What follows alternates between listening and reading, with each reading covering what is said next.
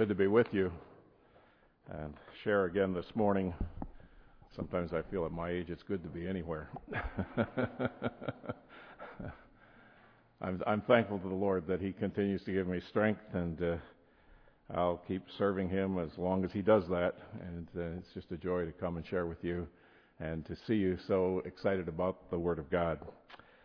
This morning I'd like to draw your attention to a subject that I believe that is so often overlooked in the evangelical church today, and a problem that faces us head on that is so destructive and detrimental to the cause of Christ, and that is standing for truth. Standing for truth. In the book of Jude, chapter 1, that'll throw you. There's only one chapter.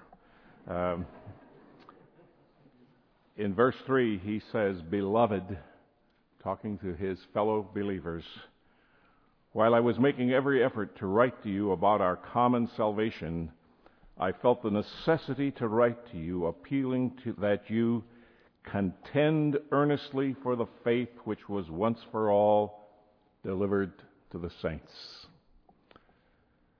Back some time ago in Christianity Today, there was an article that disturbed me greatly. It's about Rob and Kristen Bell.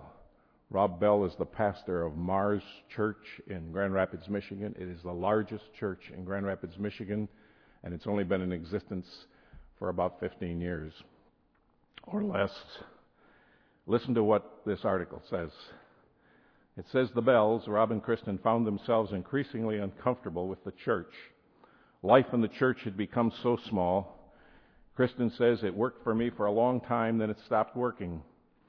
The Bells started questioning their assumptions about the Bible itself, discovering the Bible as a human product, as Rob puts it, rather than the product of divine decree. The Bible is still the center for us," Rob says, "but it's a different kind of center. We want to embrace mystery rather than conquer it. I grew up thinking we'd figured out the Bible," Kristen says, that we knew what it meant.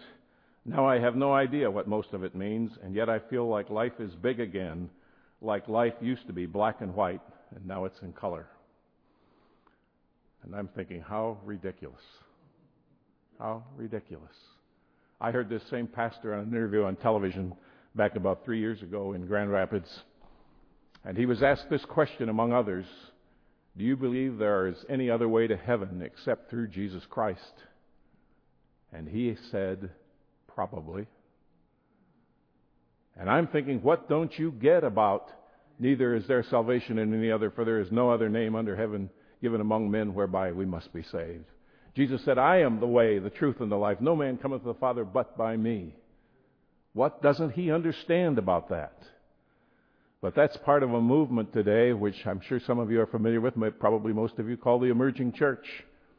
And their basic premise is that the Bible was written for the culture of the first century.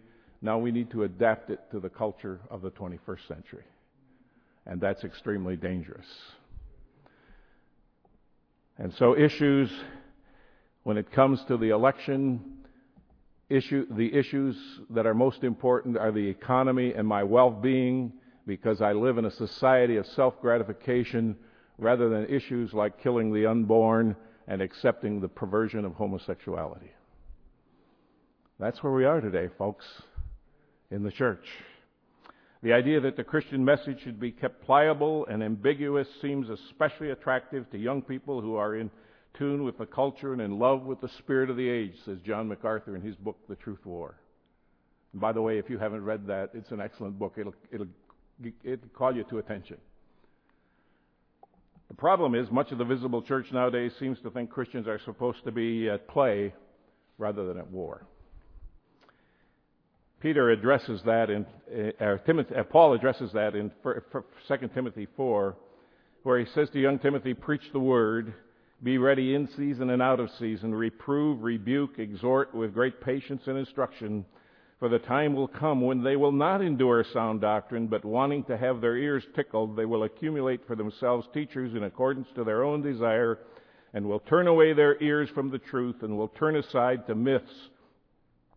But you be sober in all things, endure hardship, do the work of an evangelist, fulfill your ministry. Preach the Word. That's the important thing. And understand the Word. Take it at face value. Get into it.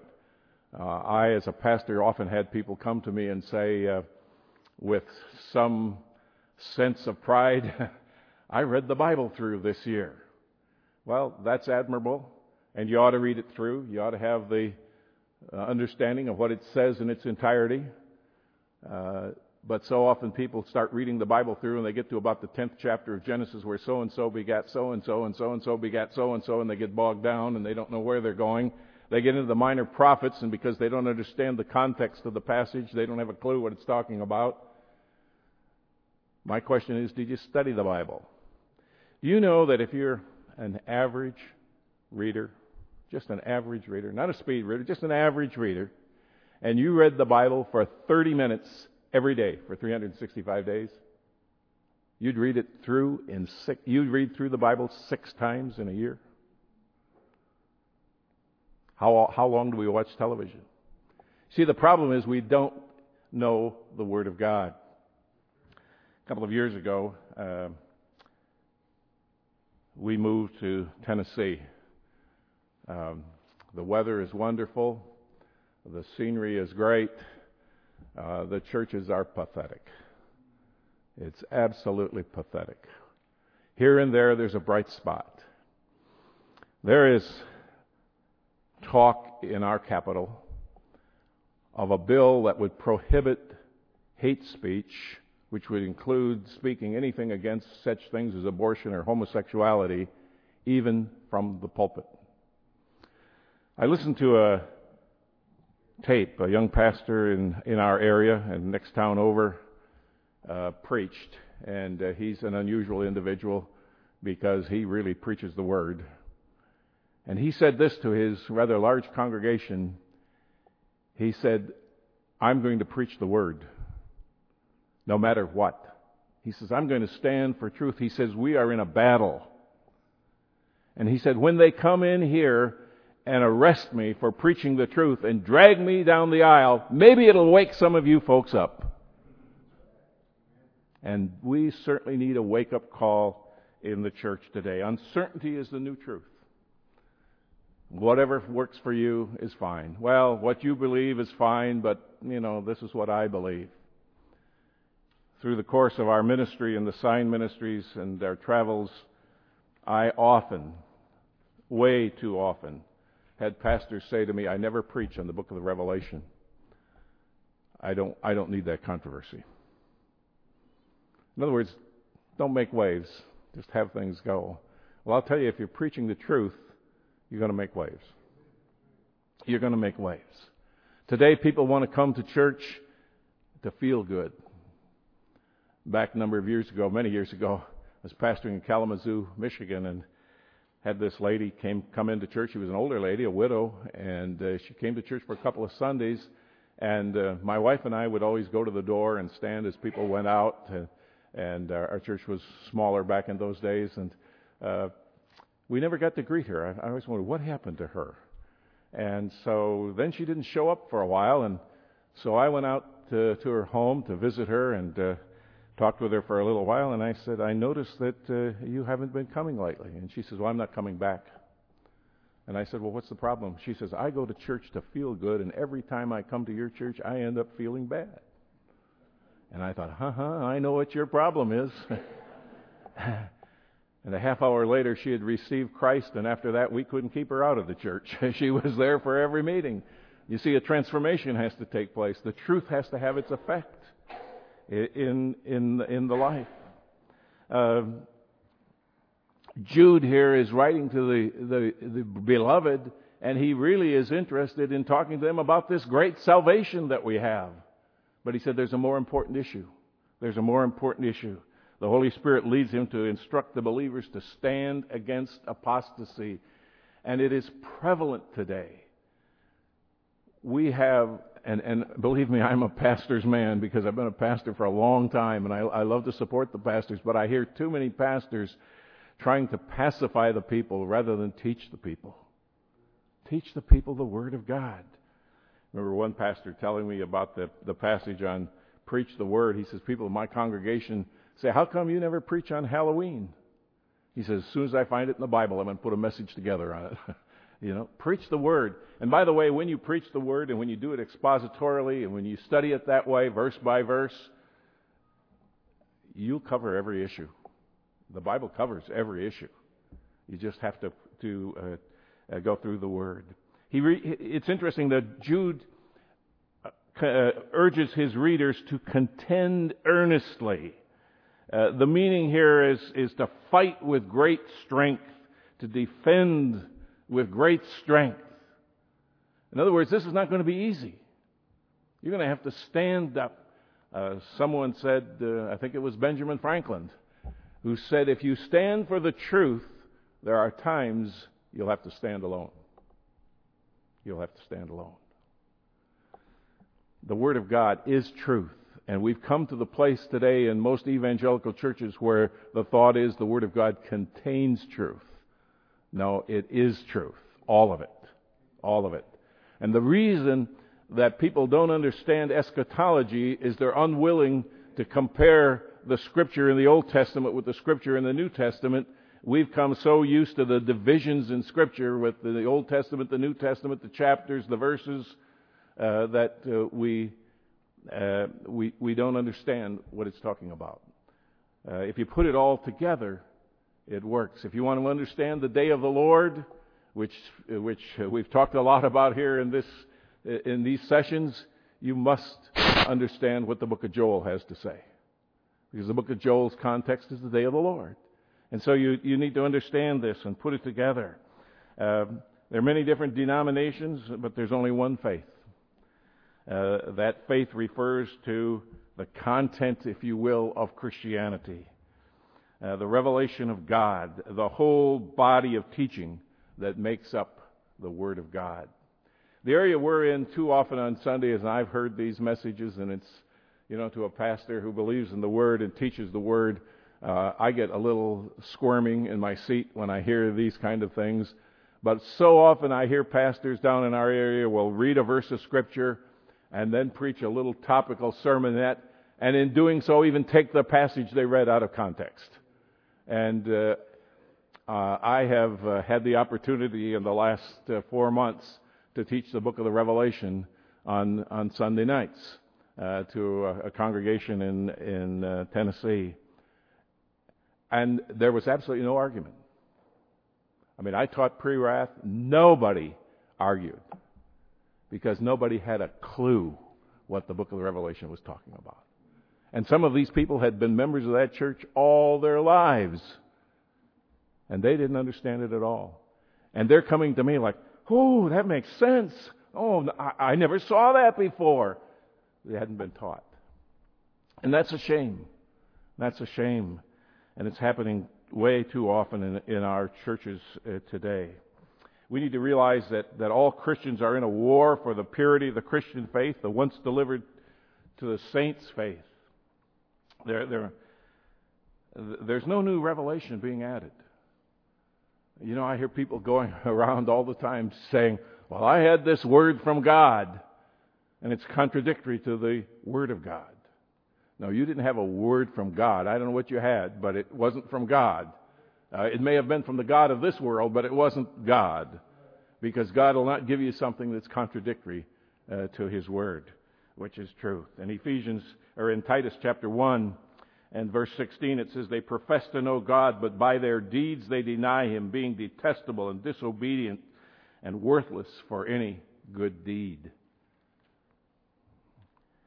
In 1 Timothy chapter 6 and verse 12, Paul urges Timothy to fight the good fight of faith. He uses the word fight. Now, I grew up in the city in Milwaukee. I grew up in the inner city of Milwaukee. And I never was much of a fighter. I learned very, very early on that running was better than fighting. And I became a fast runner. But there were times that I had to fight for what I believed. I grew up in a German Jewish neighborhood. My two friends that were my age that lived on my block's name were Asher Cornfield and Leland Klipstein. And those are not Gentiles, folks. And Asher, who is now a physician in Milwaukee, loves sports. He really wanted to play softball, but he didn't have an athletic bone in his body. He just was not good at it. And I don't know what caused me. I think I've thought about this a lot. Maybe it was the hand of God. But as a teenager in junior high school, I got in a couple of pretty good battles defending Asher because no one else would. Because I knew that what they were doing to him was wrong, so I stood for the truth. We need to stand for truth. What do you believe? I have asked so many people, and Charles has had this same experience. So many people, why do you believe what you believe? And you know what the number one answer is? That's what I've been taught. That's what I've been taught. And we don't always get what we've been taught straight. And certainly we're not like the Bereans who eagerly receive the Word of God and search the Scriptures daily to see if it's so. Study to show yourself approved unto God, a workman that's not ashamed. We just don't spend time in the Word. Somebody asked me one time, well, how do I do that? Well, there's some simple formulas. One that I often use is and it works for me, if you want to study the Word of God and you haven't before, why don't you start out with a book like 1 John? A little short book, you can read it in 20 minutes. Read it every day for a month. Now, some of you would be brighter than I am, but about the 27th of the month, I start to say, oh, that's what that means. And then after a month of reading 1 John, then I go to the Gospel of John. It's got 21 chapters. Read the first 7 every day for a month. Then read the next 7 every day for a month. And then the next 7 every day for a month. And after 3 months, you begin to get a little bit of a handle on what John's talking about.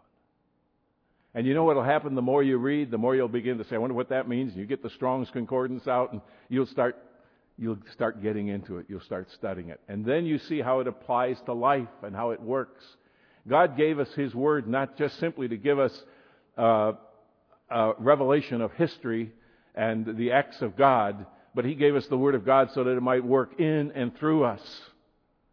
I don't want to steal Charles's thunder later on. I've read his book. And you ought to read it, by the way. I highly recommend it. But faith comes from hearing, and hearing from the Word of God. If you want to have faith to be able to stand in a time of difficulty, you need to know what the Word of God says. You know, my wife and I have had the privilege of being together, being married now for over 53 years. And I'm beginning to know her pretty well. And you know what? I have total trust in my wife. Total trust. You know how I do? I know her really well. And if we get to know the Savior that way, you know what? We have total trust. And when we don't have trust, it says we don't know Him very well. We don't know Him very well. How can we contend for the faith when we really don't know what it is? We really don't know what it is. Living as we do in the age of apostasy, which I believe promises to become even worse, we must know how to contend for the faith and stand against the rising tide of false teaching. My first suggestion would be to study the Word of God. It's basic. It's wonderful today. We have all kinds of tools, but I think one of the things that's greatly lacking among so many Christians, and really, folks, I'm not trying to be critical this morning, but I'm just looking at reality. What's lacking among so many Christians is a spirit of discernment. I hear people talking about this pastor or that pastor, and I think, don't you know they're teaching false doctrine? You know, be a little more discerning. I had the privilege of working for a number of years with Robert Van Kampen, and he had a wonderful mind. Before we make him too high up, he was human. He was like anyone else. He had his strengths and weaknesses, but he had a tremendous mind, and he was quite discerning about where he gave that money that the Lord had given him. He would give generously, very generously. But he was very careful where he did it, because he wanted to give it where people were standing on the Word of God, standing for truth. And we're often not too discerning. I mean, you can listen to some of these health, wealth, and prosperity guys, and they sound great, but they're not the folks you ought to be sending your money to. You need to contend for the faith. You need to stand for truth. And then we must give an unflinching and unhesitating witness to the truth of the Word of God. The Bible's under attack from many sides. We need not only speak up in its defense, but also proclaim its message of salvation through faith in the Lord Jesus Christ. I'm pleased that in some circles I'm seeing movement in this area. I'm in the midst of the Southern Baptist, and what an eye-opening experience. But there is a group called the Founders within the Southern Baptist, and they're saying, let's get back to the basics. Let's get back to the truth of the Word of God. And they are being highly criticized. They're being highly criticized because they want to get back to the Word of God. You see where we are? And it's happened in such a way that it's been so subtle. It just it's like the old frog in the frying pan. You put that frog in there in the cold water, and he just sits there, and you heat the water up, and he continues to sit there until he boils. And that's what's happening to us. And we need to be on guard. And the reason I'm sharing this with you folks this morning, because I know that there's a spirit of discernment, because you've been willing to study the Word of God and see the truth of the Word of God. And when you study it at face value, I had somebody tell me just recently, if you study the Word of God at face value, you're going to come out being pre-wrath because it runs through the Scripture. It's there. If I was to vote, and then Charles alluded to this yesterday, if we were to vote for the timing of the rapture, we'd all vote for it. Let's have it today. Let's go. But that's not what Scripture says. That's not what Scripture says. I've had the opportunity to, as Charles has, of doing a lot of work overseas. And I remember doing a pastors' conference in Hyderabad, India. We had about 1,000 pastors and their wives. Interesting experience, because you teach for an hour and you feel there's no air conditioning in the church, and the air is not all that clean, and you feel just kind of washed out, and you think, I need a break. And you say, let's take a break, and the whole congregation says, no, keep going, as they're hungry for the truth. During one of the sessions there, a pastor came up to me. I found out later that he had ridden a bicycle 40 miles to come to that conference and stayed overnight and slept on a cement floor. And he came up to me and he said, Pastor, you're talking about standing for truth. And he said, there's two things Americans don't know very much about. He said, one is sacrifice, and the other is suffering. And boy, was he right. Was he right. In Philippians chapter 1 and verse 29, it says, not only are we to believe in the Lord Jesus Christ, but be willing to suffer for His name. Now, I don't know about you, but maybe it's just having been around too long. But I go to a prayer meeting and I hear all of these requests. And 99.9 deal with physical ailments and health. And then I read the Scriptures and I read what the Apostle Paul prayed for. And I read that 99.9% of his prayers dealt with spiritual health. And I think we're missing it. Rather than praying for physical health, and physical health is important to all of us, but much more important is where we are in our relationship with God. The Church of Jesus Christ and the number of churches that there are in America today who claim to be biblical ought to be having a greater effect upon our society than what we're having. You see, what has happened is that the world has infected the church rather than the church affecting the world.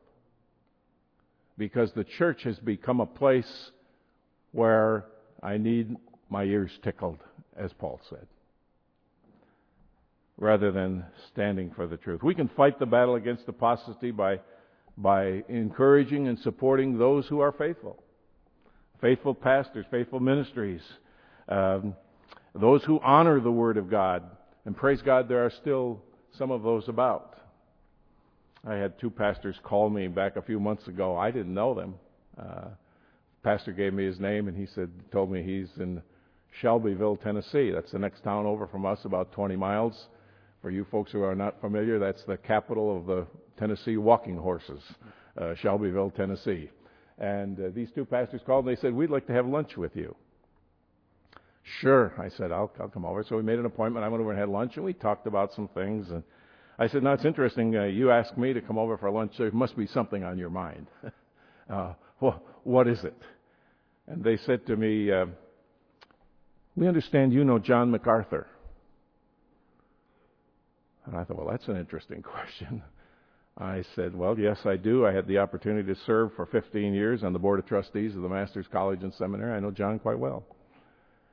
And they said, "Well, we've been out to his Shepherd's Conference, and it's changed our whole thought of ministry. Because everything there is focused on teaching the Word of God. Central is the Word of God." And he said, "Within our sphere here, everything's focused on how much money we can give to the cooperative fund." You see the difference? And I'm thankful that there are those pastors here and there who are waking up, if you will, and recognizing the truth of the Word of God, but they're few and far between. I don't care what denomination it is. It's true in all the denominations. I used to be able to say, well, he's Baptist or he's Lutheran or he's Presbyterian, and you had a pretty good idea of what they believe. Today, that doesn't work because the churches have so many churches have walked so far away from the Word of God. I think another thing that's extremely important to us, and that's really part of this whole ministry, and that is that we can fight the fight of faith by training more people to be diligent in the Word of God and for leadership in ministry, particularly in the local church.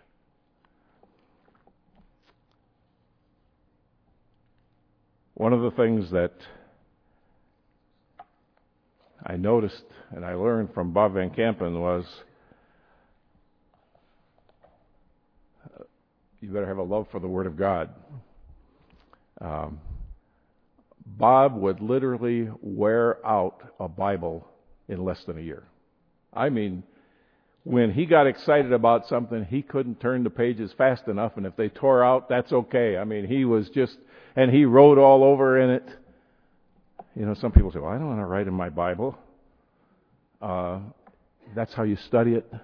If it wears out, the Christian bookstore has a new one you can buy. You know, get into it. Bob had one of the largest privately owned Bible manuscript collections in the world. And he loved pastors. And shortly before he passed away, 3 pastors visited us.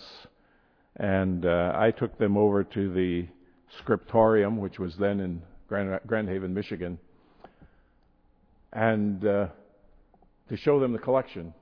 And I called Bob, and I said, Bob, I know you're not feeling very well, but I know how you love pastors, and I have 3 pastors who are going over to the scriptorium with me right now. And if you would like, why don't you come on down and meet them? I said, if you're not up to it, that's fine.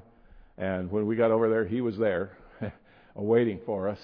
And he really didn't know much about the manuscripts. He collected them just for his love for the Word of God, and then collected people around him who knew a lot about it.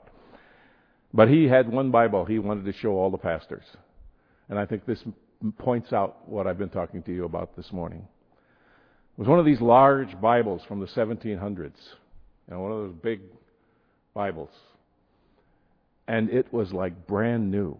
Now, most of those old Bibles, they show some wear. But this Bible was like brand new.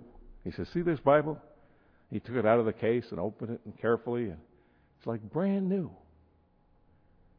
He said, this Bible belonged to 2 popes in the Catholic Church. And that's what's wrong with the Catholic Church. They never read it.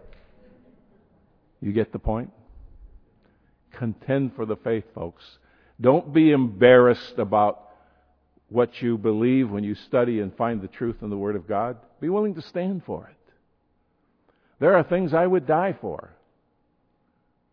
The inerrancy of the Word of God, the deity of Christ, the salvation through Jesus Christ and Him alone, His shed blood on Calvary's cross. Now, whether you want to baptize somebody by sinking them under the water or sprinkling the water on the top of the head, we might fuss about that, but I'm not going to die for that. And so often in our churches, it's those fringe things that cause us division. Today, the most divisive issue in the church is church music. And it's divisive. And so down in our area, in our 10-mile radius, we have 6 Baptist churches, all of them struggling. What a testimony to the community. Here's 6 Baptist churches who claim to know and teach the Word of God, and none of them get along with each other. You know, what's that all about? And we get so hung up on our holy hang-ups rather than dealing with the serious issues in the Word of God. And folks, when 1/3 of the Bible is prophetic and speaking about those things which are yet to come, it's a serious issue. In 1 Thessalonians chapter 5, where it's talking about the thief, Christ coming as the day of the Lord coming as a thief in the night to the unbelievers, to they and them, he says, but not to you, brethren, be alert and sober. You've heard that word sober a lot, haven't you, this week? It's talking about being serious. It's not talking there about abstaining from alcoholic beverages. It's talking about being serious about this. And we're not very serious about it today. And we're living in the midst of the precursor to the 70th week of Daniel. And so many Christians are going to be so unprepared because we haven't contended for the faith. Stand for truth, no matter what the cost. You know, dying isn't the worst thing that could happen to you. May God bless you as you go from this place, standing for truth. Like the old Southern evangelist Vance Havner said, there's just too many Christians today sitting on the premises instead of standing on the promises. We need to be standing on the promises of God. Let's pray. Father, thank you this morning for your word. Thank you that you've given it to us. And Father, your Apostle Paul tells us that you've given it to us for our understanding in 2 Corinthians. And so often we think we need a seminary education or some special teacher in order to understand the Word of God. And Father, those things you've given to us and they're helpful.